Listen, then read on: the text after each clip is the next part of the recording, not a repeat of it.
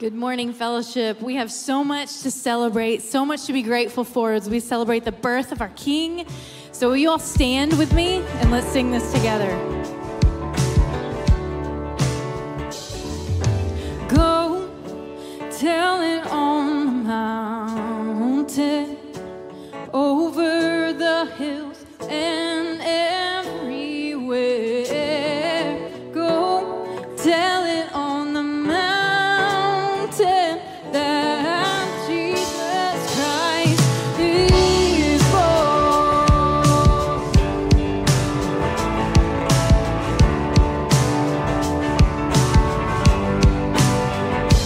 While shepherds kept watching, or silent flocks by night, behold, throughout the heavens there shone a holy light.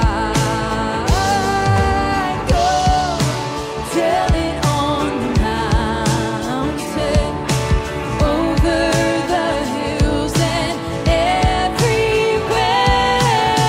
Go tell it on the mountain that Jesus Christ is born.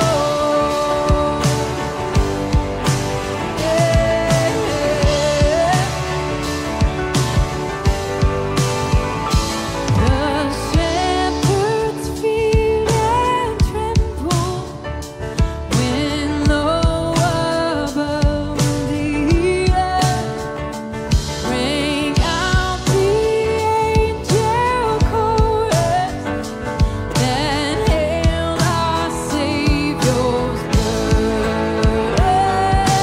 Go tell it on the mountain, over the hills and everywhere.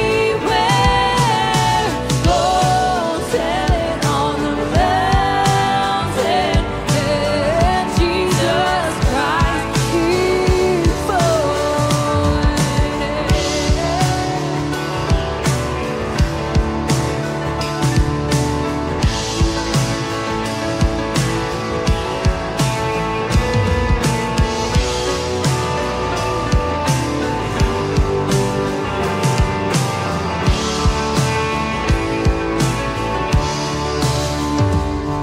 Down in a lowly manger, the humble Christ was born, and God sent us salvation that blessed Christmas morn. Go tell it on the mountain, over the hills and everywhere. Go tell it on the mountain that Jesus Christ is born. Go tell it on the mountain, over the hills and everywhere. Go tell it on the mountain that Jesus Christ is born. That Jesus Christ is born.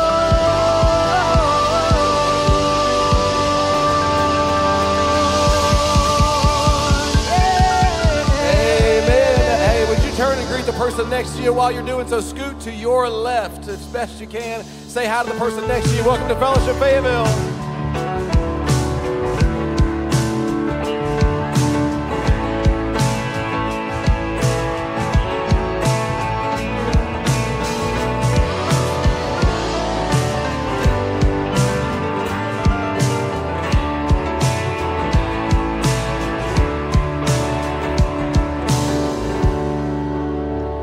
All right, scoot as best you can to the left, and why don't you have a seat? Check this video out. Hello, Fellowship Fayetteville. My name is Clark, and I have the privilege of serving as one of your pastors and your congregational leader here at Fellowship Fayetteville.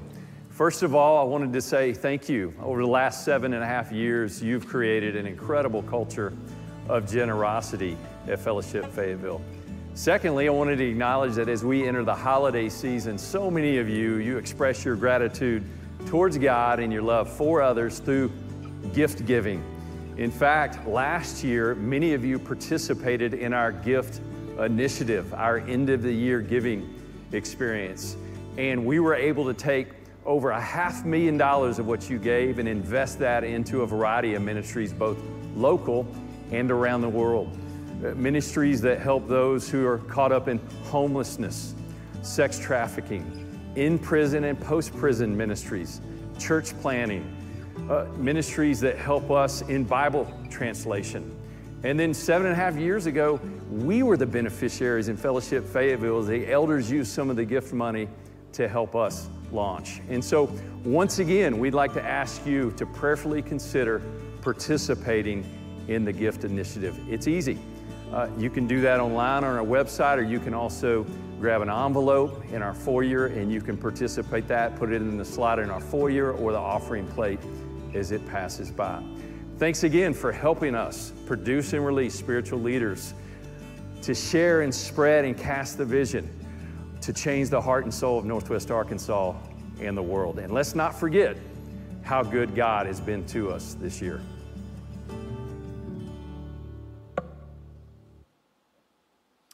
Well, good morning, Fellowship Fayetteville. So glad that you've chosen to come and worship with us this morning. My name is Garland, and if this video, I just wanted to make one comment about the gift. Every single year, there are ministries all over the world that really do receive the money that we give from the gift. And so I would ask you to consider what that looks like for you here at the end of the year. And again, it goes to ministries all over the world and really is an amazing blessing. Last week, if you were here at the 9 o'clock especially, my really good friend Brian Pope, he gave announcements. He gave a series of jokes at the beginning, if you recall, and then he gave some announcements. Now, the jokes were fine. They were okay, I guess. But then he gave the Christmas Eve times, and then he said the exact wrong thing to all of you that were here at the 9 o'clock last week. Pope, are you in here? He'll come to the second service, I guess. He said the wrong thing to all of you. So here's the 3 Christmas Eve service times coming up on Christmas Eve. Christmas Eve is a Sunday this year. So normal 9 and 10:45 morning service, and then 5 o'clock p.m. service. They're all going to be the same. Okay, they're all going to be a family service like we normally have on Christmas Eve. If you're a regular here with us, we're going to ask you, this is where Pope got it wrong, if you would consider coming to the morning services to free up space at the 5 o'clock, as a lot of people oftentimes make that maybe a tradition if they're not regular attenders at a church, or maybe they're in town. And so if you would consider, please, the 9 and 10:45, kind of your normal Sunday morning experience, making that your Christmas Eve experience. Again, they're all going to be the same service, so there's no need to come back at 5 if you come in the morning. Now, the last thing announcement-wise is this. There was supposed to be a 4th person up here with us this morning. Ryan Burton was supposed to be here, and he's your regular worship guy. But on Friday, go ahead and put the picture up there. They had their little one on Friday. And so, yes, if you know Burton, call him, text him, tell him congratulations. So they've got Hattie June in Georgia. And so that's their crew now. So yeah, just give Burton a congratulations when you see him and Chelsea.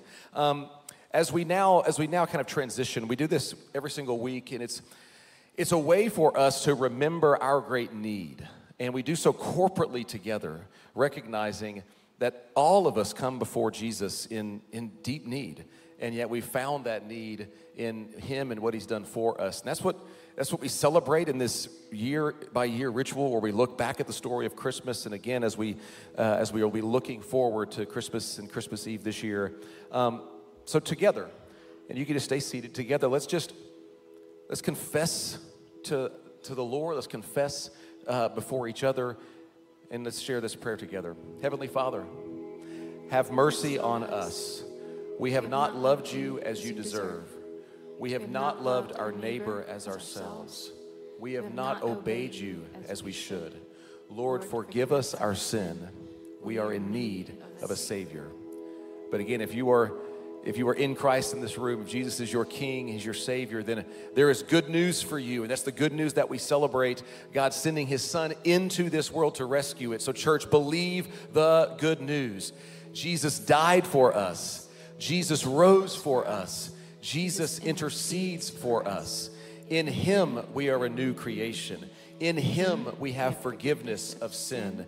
In Him, we have a Savior. To God be the glory forever and ever. Amen. Now, what we're gonna do for the next little bit is we're gonna sing a couple of Christmas songs, and I'm just gonna enable you. If you want to stay seated, if you want to stand, if you want to pray, however this needs to look for you, then you have that freedom for this next 10 minutes or so. These next two songs. The first one we're gonna play is it's a familiar medley, familiar tune, but what Ryan Burton did a couple years ago is he actually just went back and took the words from this familiar song and kind of reworked them so that we might appreciate and understand the weight of what's going on when God sends His Son into this world. And so if you want to just listen to the words, if you want to sing them, these next few minutes is for you, for me, in the busyness of Christmas and everything going on, and office Christmas parties and gift buying and setting up family and all that stuff. We just take maybe just a few minutes here to breathe. We're going to give you that freedom here in this place. So consider these words as we sing this familiar song.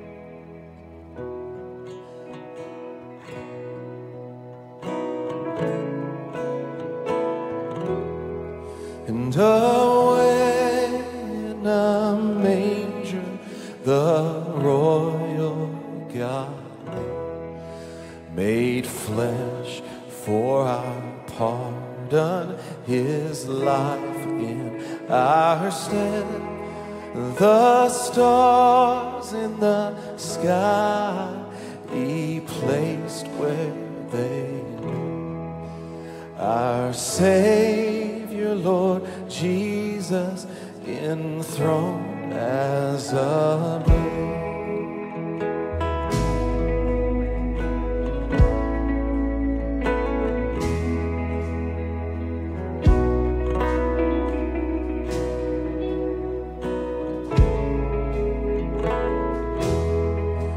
Be near me, Lord Jesus, for I'm prone to stray. My sin is too heavy, though all mine to claim. Your mercy displayed as you take up the cross for all my transgressions, your life or the cross.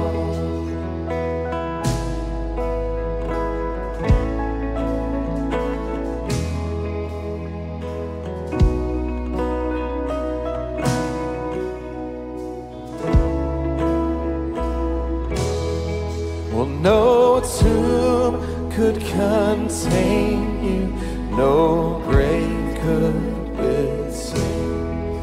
the power of Yahweh, the strength of the Lamb, your life, death, and rising, declare your great name. And I will rise with you in glory one day.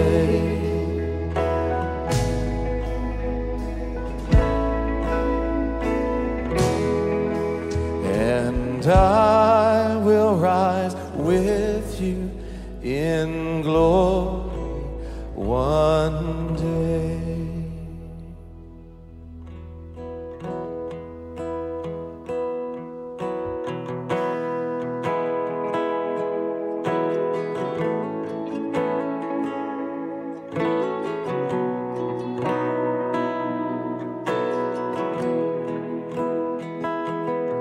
And oh, little town of Bethlehem, how still we see thee lie above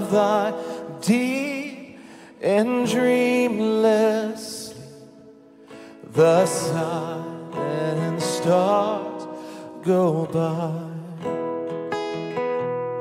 Yet in thy dark street shineth the everlasting light. Think about these words as we sing. The hopes and fears of all the years are met in thee tonight.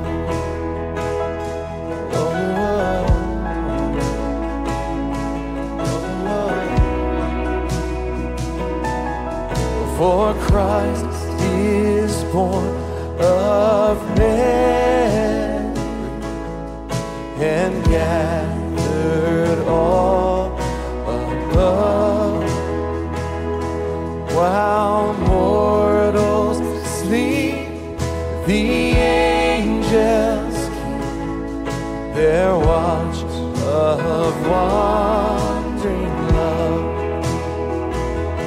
And O morning stars together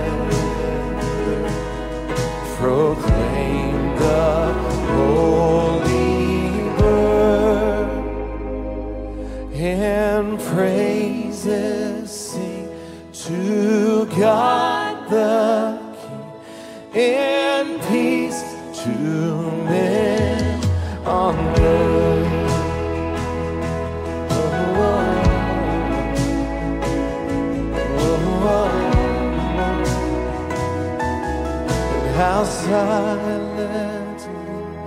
How silently the wondrous gift is given. So God imparts to human hearts the blessings of His heaven.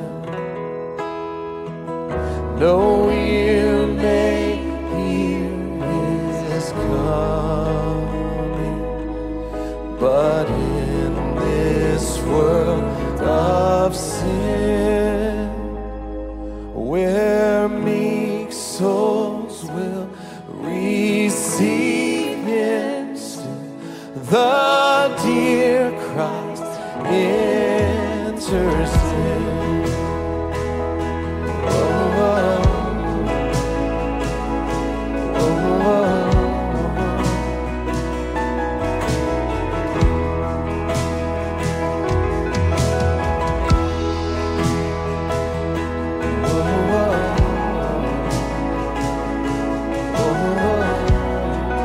Sing this last verse with us.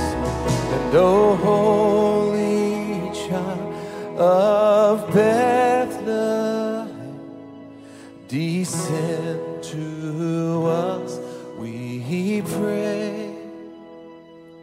Cast out our sin and enter in.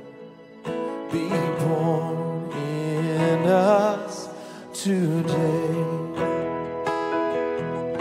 We hear the Christmas angels, the great glad tidings tell. No, come to us, abide with us, our Lord Emmanuel.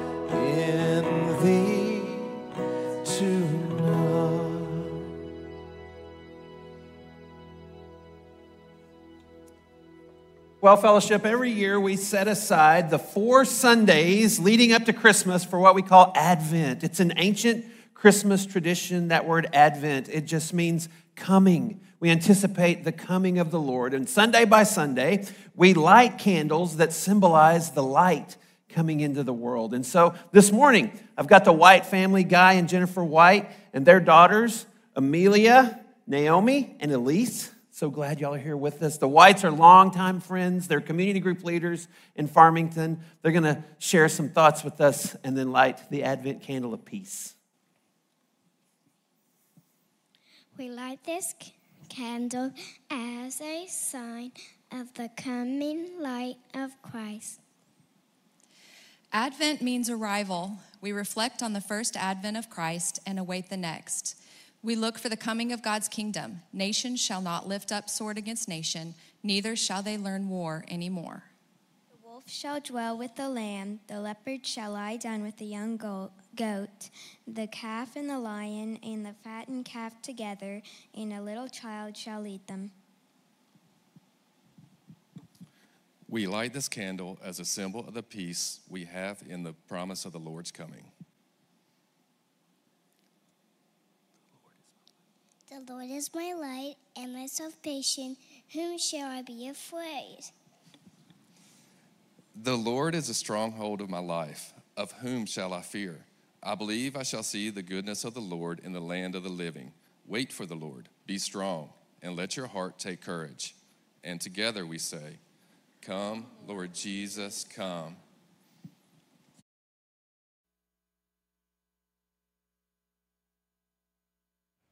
The word peace is common in most languages. People can talk about peace treaties or times of peace. It means the absence of war. And in the Bible, the word peace can refer to the absence of conflict, but it also points to the presence of something better in its place. In the Old Testament, the Hebrew word for peace is shalom. And in the New Testament, the Greek word is eirene. The most basic meaning of shalom is complete or whole. The word can refer to a stone that has a perfect, whole shape with no cracks. It can also refer to a completed stone wall that has no gaps and no missing bricks. Shalom refers to something that's complex with lots of pieces that's in a state of completeness, wholeness. It's like Job, who says his tents are in a state of shalom because he counted his flock and no animals are missing. This is why shalom can refer to a person's well-being. Like when David visited his brothers on the battlefield, he asked about their shalom. The core idea is that life is complex, full of moving parts and relationships and situations, and when any of these is out of alignment or missing, your shalom breaks down. Life is no longer whole, it needs to be restored. In fact, that's the basic meaning of shalom when you use it as a verb. To bring shalom literally means to make complete or restore. So Solomon brings shalom to the unfinished temple when he completes it. Or if your animal accidentally damages your neighbor's field, you shalom them by giving them a complete repayment for their loss. You take what's missing and you restore it to wholeness. The same goes for human relationships. In the book of Proverbs, to reconcile and heal a broken relationship is to bring shalom. And when rival kingdoms make shalom in the Bible, it doesn't just mean they stop fighting, it also means they start working together for each other's benefit. This state of shalom is what Israel's kings were supposed to cultivate, and it rarely happened. So the prophet Isaiah, he looked forward to a future king, a prince of shalom. And his reign would bring shalom with no end. A time when God would make a covenant of shalom with his people and make right all wrongs and heal all that's been broken. This is why Jesus' birth in the New Testament was announced as the arrival of eirene. Remember, that's the Greek word for peace. Jesus came to offer his peace to others, like when he said to his followers, "My peace I give to you all." The apostles claimed that Jesus made peace between messed up humans and God when he died and rose from the dead. The idea is that he restored to wholeness the broken relationship between humans and their creator. This is why the Apostle Paul can say Jesus himself is our eirene.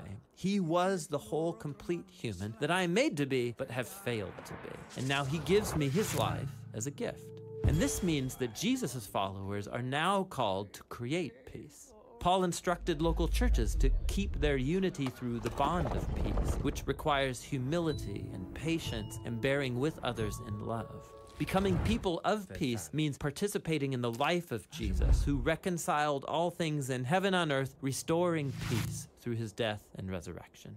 So peace takes a lot of work, because it's not just the absence of conflict. True peace requires taking what's broken and restoring it to wholeness, whether it's in our lives, our relationships, or in our world. And that's the rich biblical concept of peace.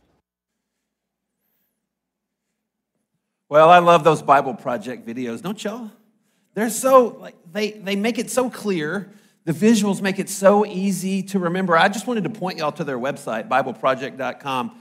There are tons of resources on there. There's blog posts, there's articles, and of course, the videos. And so I want to encourage you, use those videos in your own study, use them with your kids. We kicked off our community group last semester with their overview of Philippians, BibleProject.com.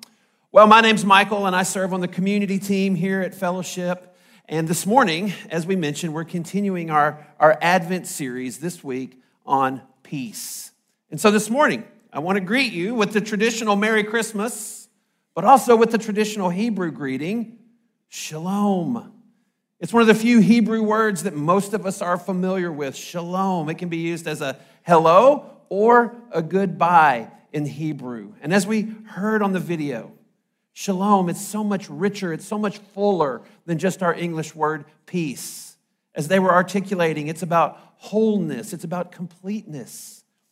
And so just now, as the White family was lighting this candle, which, by the way, was that incredible? Jennifer said to me during the week, don't worry, my girls are good at memorizing stuff. Yeah, I think so.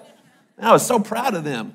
They were lighting the candle of wholeness, completeness, unity, a peace that's internal as well as external. And so I want to invite you right now. Garland kind of pointed us in this direction already. Let's just all take a deep breath. Let it out. Let's just experience, just for a minute, shalom, peace. I want to invite you to just set aside whatever it is that's competing for your attention, whatever it is that's going to distract you, just for a few minutes. Let's put that away and let's just experience some peace from God's word. Normally at this point in the talk, I say, take out your phone, pull up your Bible app. This morning, I'm going to do just the opposite. I'm going to actually encourage you. Just leave your phone in your purse or your pocket. I'm going to put all the verses up on the screen. Something else I would never normally say, I'm going to say this morning. Maybe don't take notes. Now, some of you type A note takers just lost your shalom. It's okay. If you need to take notes, I don't want to stress you out. What I want to invite you to do is to just be in the moment. And I want to confess to y'all, that's something that I have to pray about. I struggle with being in the moment. I have a tendency to always be thinking about what's next, always thinking about what's coming up. I have this problem-solving track that's always playing in the back of my mind. And so I want to bring you into my prayer and pray that we can just be here together in the moment, experiencing peace. And what I want us to do this morning is to just take a journey through the scripture together that, Lord willing, is going to lead us to the table of Christ. That we'll end our time this morning by just taking communion together as we celebrate the shalom that Jesus brings us, the peace that we have with God and with each other. Are you all up for that? Okay, no one nodded. We'll just assume that you are. Let's pray. Lord, thank you that you desire for us to experience peace, wholeness, completeness, shalom in our own hearts, in our own minds, but also with each other, and most importantly, with you. And so, Lord, my prayer is that this morning you would help us be in the moment, that for just a few minutes we could experience peace of heart and mind as we open your word. And then in a few minutes, as we worship you through song, and then as we finish by taking communion, that this will all be in the name of the one who makes it all possible. It's in his name we pray. Jesus, amen. Well, I don't know about y'all, but I feel better already. All right, here we go. Our Advent series this year is called With Us. This morning, we're talking about peace with us. That with us comes from Emmanuel, God with us. It was a name given to Jesus in anticipation of his coming, his advent, both in the Old Testament and in the New Testament. And this morning, we're considering how he brings peace with us. And so we're going to look at this idea, the idea that they summarized in the video, shalom. Shalom and its Greek counterpart, Irene, they are mentioned 500 times in the Bible. And as you might guess, it has its roots in Genesis. Those of you who've taken our Torah class in the Institute, you know almost every major Bible theme has its roots in the book of Genesis. And in this case, we're going to go all the way back to Genesis chapter 14, verse 8. I'll have it up on the screen for us. Genesis 14:8 says, "And Melchizedek, the king of Salem, brought out bread and wine. He was a priest of God Most High, and he blessed him and said, 'Blessed be Abram by God Most High, possessor of heaven and earth, and blessed be God Most High, who has delivered your enemies into your hands.' And Abram gave him 1/10 of everything." All right, so y'all are thinking, oh, here we go, our typical Christmas sermon on Melchizedek. No, stick with me, we're going somewhere, I promise. This strange little encounter, that's the whole thing. This strange little encounter occurs after what I'd call a skirmish. I think it's overselling it to call it a war. What happened was a group of raiders came and they raided Abram. We know him better as Abraham. God's going to change his name later in the story. They raid his place and they take some of his property, some of his animals, and they kidnap his nephew. And what they're about to learn is that they messed with the wrong Hebrew, because Abram gets 318 trained men, it says in the story, and he pursues them. And he gets back his animals, his stuff, and his nephew.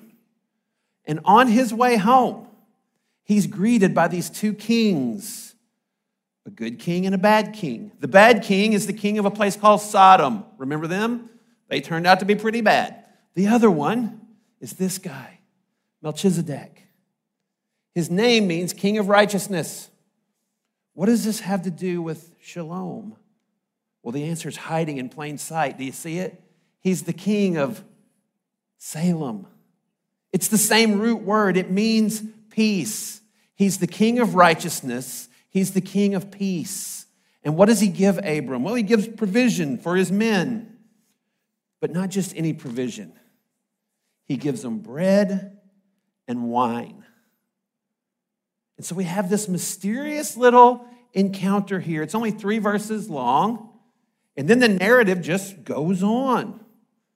Well, if we turn one page, now we find ourselves in Genesis 15. It's a very famous chapter. It's actually in your daily Advent devotional today, if you're getting our Advent devotionals. If you're not, you can subscribe to those online. I was reading it at the table this morning, and I said to my wife, oh, he's in Genesis 15. We're actually going to go there in the sermon today. Genesis chapter 15 is the first place that the Hebrew Bible, what we call the Old Testament, uses the actual word shalom. It's in Genesis chapter 15, verse 15. God says to Abraham, "But as for you, you shall go to your fathers in shalom, in peace, for you shall be buried in good old age." Now, that may not seem like a real significant use of the word, but it's the context of it that really brings it to life. See, this is at the end of a conversation between God and Abraham. Now, just to remind you, Abraham, super important character in the Bible. Not only is he the father of the people of Israel, but he's the recipient of one of the most important, most foundational promises. We call them covenants in the Bible. God made a promise to Abraham. It's repeated several times in Genesis. And it boils down to descendants, land, and blessing.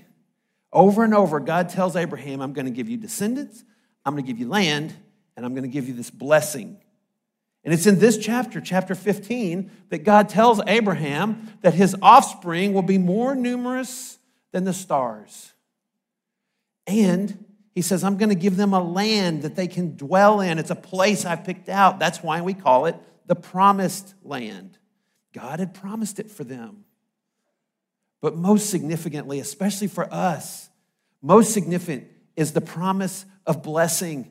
God tells Abraham, I'll bless those who bless you, and him who dishonors you I'll curse. And in you, all the families of the earth, that's us, will be blessed. So God says, I'm going to give you descendants, land, and through your family, I'm going to bless the whole world. And Abraham believed God. He believed the truth of these promises, even though he was old and had no kids, he was a nomad and had no land, and it didn't seem any way possible that God was going to bless the whole world through him. Abraham believed the Lord, and God counted it to him as righteousness. In other words, he was declared right with God based on his faith.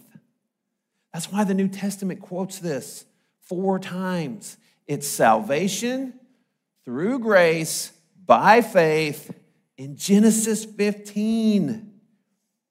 And it's in that context that the word shalom appears for the first time in the original Hebrew, in the middle of God confirming his promise to Abraham. And he actually tells them in that verse, the next part of this story is going to, or in that chapter, the next part of this story is going to unfold over 450 years. So what happens in the next 450 years? Well, the descendants of Abraham are going to be looking for shalom and finding anything but. They put the fun in dysfunctional family. There's brother struggling with brother. There's deception. There's favoritism. Abraham's great-grandchild, Joseph, is going to be sold into slavery by his own brothers. But through all of that, God's at work, just as he promised he would be. And so 450 years later, when God brings Abraham's descendants out of Egypt, they are too numerous to count. And he's taking them back to the land that he promised them. And what do you think he wants them to experience there? I'll give you a hint. It's in 10-foot tall letters. He wants them to experience shalom. He says it outright. On the way there in the book of Leviticus, as he's explaining how he wants them to behave in the land, he says, I will give you shalom, peace in the land. God's plan for Israel was that they would be his people in the land that he had promised them. And they would experience shalom, wholeness, peace. But we know what happened next. They entered the land, and they were ruled by a series of judges. And over, they experienced this cycle where they would be disobedient to God. They would sin. They would come under his judgment. They would repent and be restored. Because of their disobedience, they were constantly being harassed by the nations around them. They were perpetually at war. They definitely were not experiencing the shalom that God had intended. So then we turn the page to Samuel, 1 Samuel. God gives them a king. Their second king is a man after God's own heart. It's King David. David unites the 12 tribes into one nation. He establishes the kingdom's capital in Jerusalem. Jeru, the first half of that name, means foundation or pillar. We already saw Salem means peace. Their capital is the city of Shalom. And so Shalom continues to be not just at the heart of God's plan for Israel, but of their national identity, their worldview. But instead of wholeness, instead of experiencing Shalom, just 2 generations after David, the kingdom breaks in two. Mickey talked about this some last week. The blue in the north, that's 10 tribes that formed the nation of Israel. They had a series of kings. They were all bad. None of them worshiped God. None of them walked in his ways. The southern part is called the kingdom of Judah. It's two tribes, Judah and Benjamin. They maintained their capital there in Jerusalem. They also had a series of kings, some good, some bad. But of course, during this period, they're not experiencing shalom, because now they're not just at war with the nations around them, they're in a state of perpetual conflict with each other. The nation that was designed to be a picture of God's wholeness, unity, peace, is now completely and literally broken. And about 200 years into this state of affairs, the divided kingdom, God sends a prophet named Isaiah. He's a prophet down in the yellow part, the kingdom of Judah, the southern part. He's in Jerusalem, the city of peace. And he's a prophet that comes into a nation that feels like they're in a pressure cooker, or today we would say an Instant Pot. It's a time of military struggle. It's a time of economic woe. And into that situation, God gives Isaiah a prophecy. Mickey mentioned it last week. We're going to look at it again this morning. It's in Isaiah chapter 9, verse 6. Isaiah says, "For to us a child is born. To us a son is given, and the government will be upon his shoulder. And his name shall be called Wonderful Counselor, Mighty God, Everlasting Father, Prince of Shalom," Prince of Peace. Now think about this prophecy in the context of what we've been talking about. Israel, designed for shalom, never experiencing it. And now during a time of ongoing division, military threat, economic pain, civil strife, the question's on the table: will our nation even survive? God says through the prophet, one is coming. A child, not just a child, but a son who will be called the Prince of Shalom, the ruler who's going to bring harmony, completion, the ruler who's going to put things back like it was supposed to be. And he says in the prophecy, this shalom won't be like these little moments and seasons of peace that you've experienced, Israel. Look at the next verse, verse 7. He says, of the increase of his government and of shalom, peace, there'll be no end. On the throne of David and over the kingdom, to establish it and uphold it with justice and righteousness from this time forth and forevermore. The zeal of the Lord of hosts will do this. This child, this son, he is going to bring a shalom that lasts forever. And he's going to do it from the throne of David. And look at that last line. The zeal of the Lord of hosts will do this. I don't use the word zeal a ton myself. Maybe you do. But in this context, I think it means devotion, affection. It's God's love for Israel that's going to compel him to keep his promises. God is going to keep his promises through the Prince of Peace. And what happens next in Israel? Well, you probably remember because we talked about it for most of this past calendar year. What happens next is exile. Isaiah gives this prophecy in 734 BC, and just 12 years later in 722, the blue part, Israel, they go into exile. They're removed from the country. The southern kingdom of Judah, they hang on for a while longer. The city of peace, Jerusalem, hangs in there until 586 BC. But because of their disobedience, they too end up in exile. And now the shalom of Israel is completely destroyed. And God himself said as much through the prophet Jeremiah, writing during the exile. Look what he says. I have taken away my shalom from this people.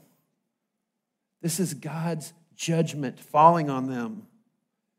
And this situation is going to remain for the next 5 centuries. Think about how long that is.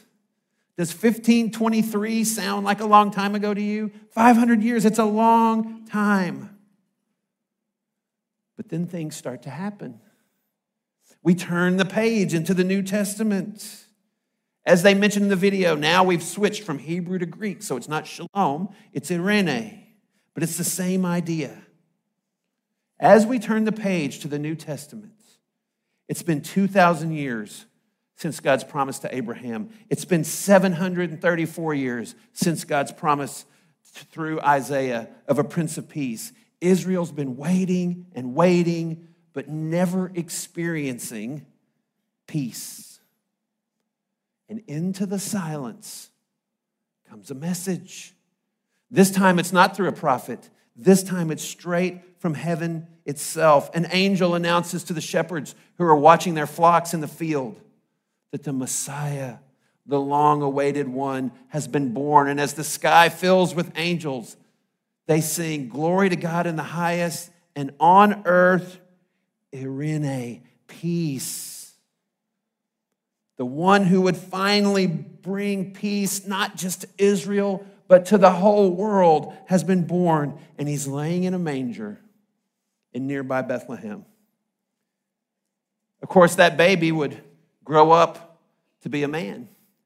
He would be a rabbi, a teacher. He would show us what it looks like for God to walk among us. He would teach us how God wants us to live. And he would say on the last night before he was crucified that he brings us irene. Jesus said, "Peace I leave with you. My peace, my irene, I give to you. Not as the world gives do I give it to you." He says, "Let not your hearts be troubled, neither let them be afraid." Later that same night, he would say, "I've said these things to you that in me you may have peace." The long-sought irene, shalom. In this world you'll have tribulation, but take heart, I've overcome the world. Later that night, he would be arrested, the next day crucified, and then on the third day, he would rise to life. And so as the Apostle Paul was considering what all this meant, he would write in Ephesians that Jesus doesn't just give us peace, which he does, but Paul would go further and say he is our peace. He writes in Ephesians 2:14, "For he himself is our peace, who's made us both one and has broken down in his flesh the dividing wall of hostility." Paul says, Jew and Gentile, you've never been able to get along. Now you can, because Jesus has destroyed the very thing that separated us. Jesus has destroyed the thing that caused us to say, I'm on this side, you're on that side. We can never be reconciled. Paul says, no, now because of Jesus, the wall's gone and it's replaced by him, and he is our peace.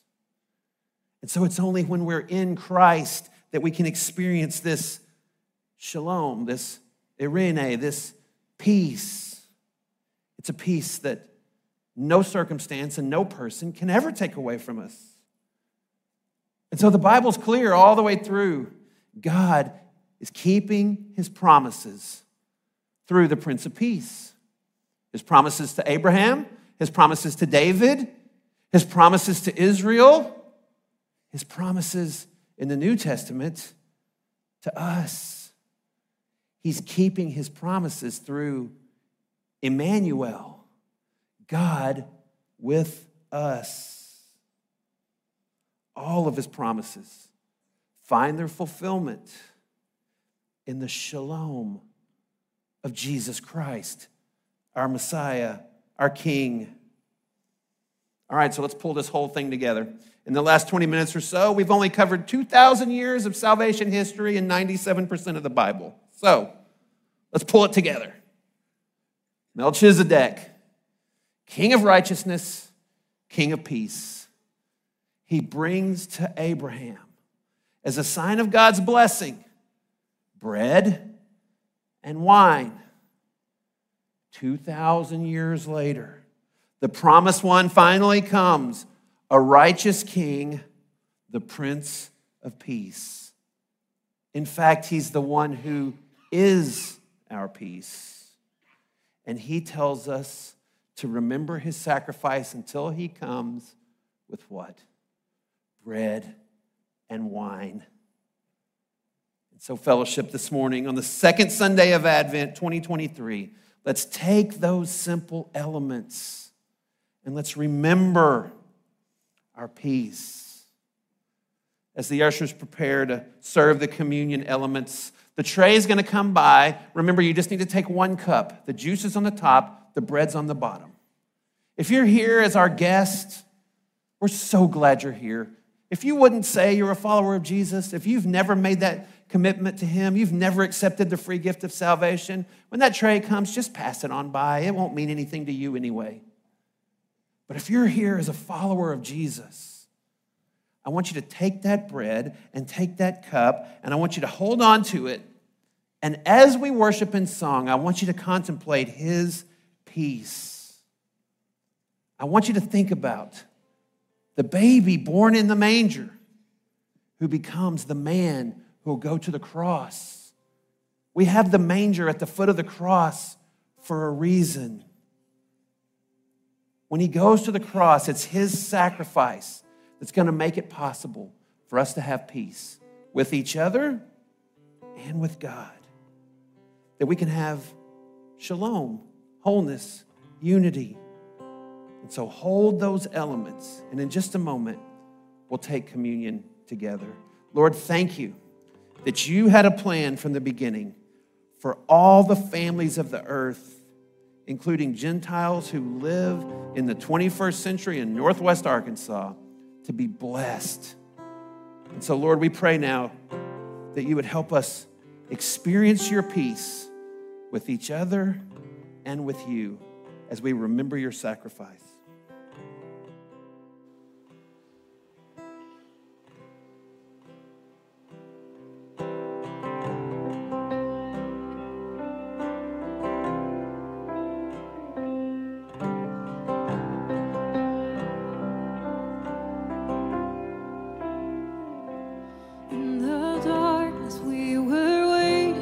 Without light, till from heaven you came.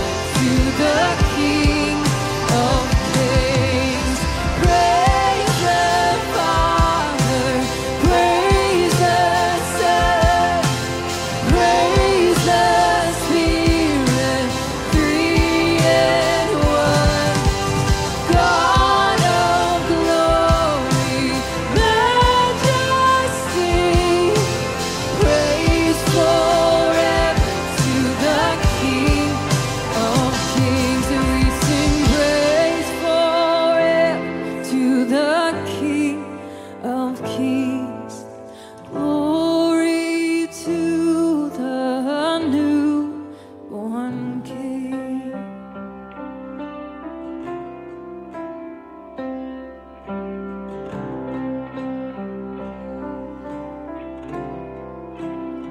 Well, you are here, moving in our midst. I worship you. I worship you. You are here, working in this place. I worship you. I worship you. You are here, moving in our midst. I worship you. I worship you. You are here, working in this place. I worship you. I worship you. For you are waymaker, miracle worker, promise keeper, light in the darkness. My God, that is who you are. You are waymaker, miracle worker, promise keeper, light in the darkness. My God, that is who you are. You are here, touching every heart. I worship you. I worship you. You are here, healing every heart. I worship you. I worship you. You are here, turning lives around. I worship you. And I worship you. You are here, mending every heart. I worship you. I worship you.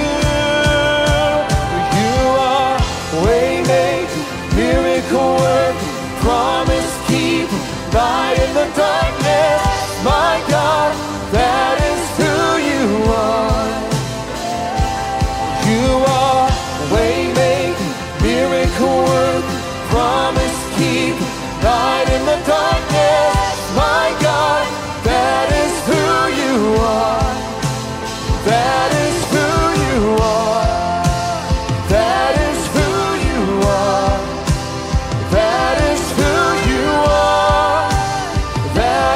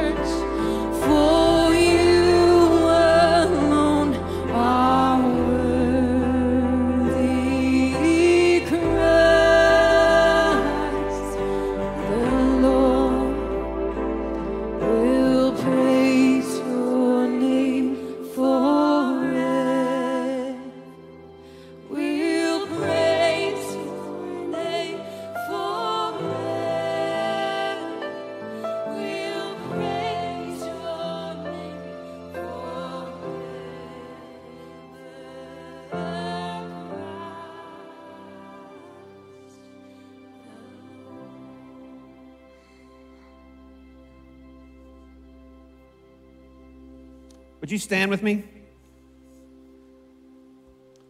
On the night before he was crucified, the Prince of Peace, Emmanuel, God with us, he said, this bread is my body, this cup is my blood.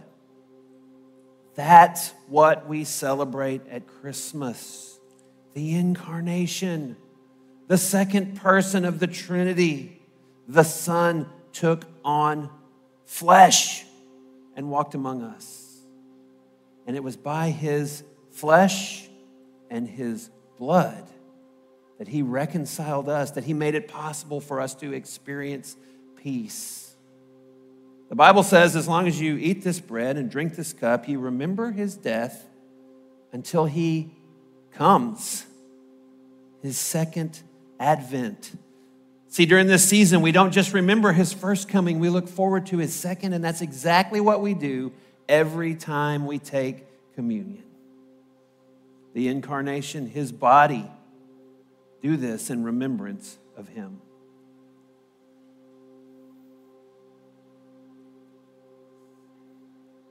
His blood was poured out for the forgiveness of sins. Do this in remembrance of him. Well, Fellowship Fayetteville, if you'd like to pray with someone, the prayer room's open through these doors to your right. We love you, and our prayer is that you'll go from this place experiencing his peace in such a powerful way that it affects those around you. We love you. Shalom.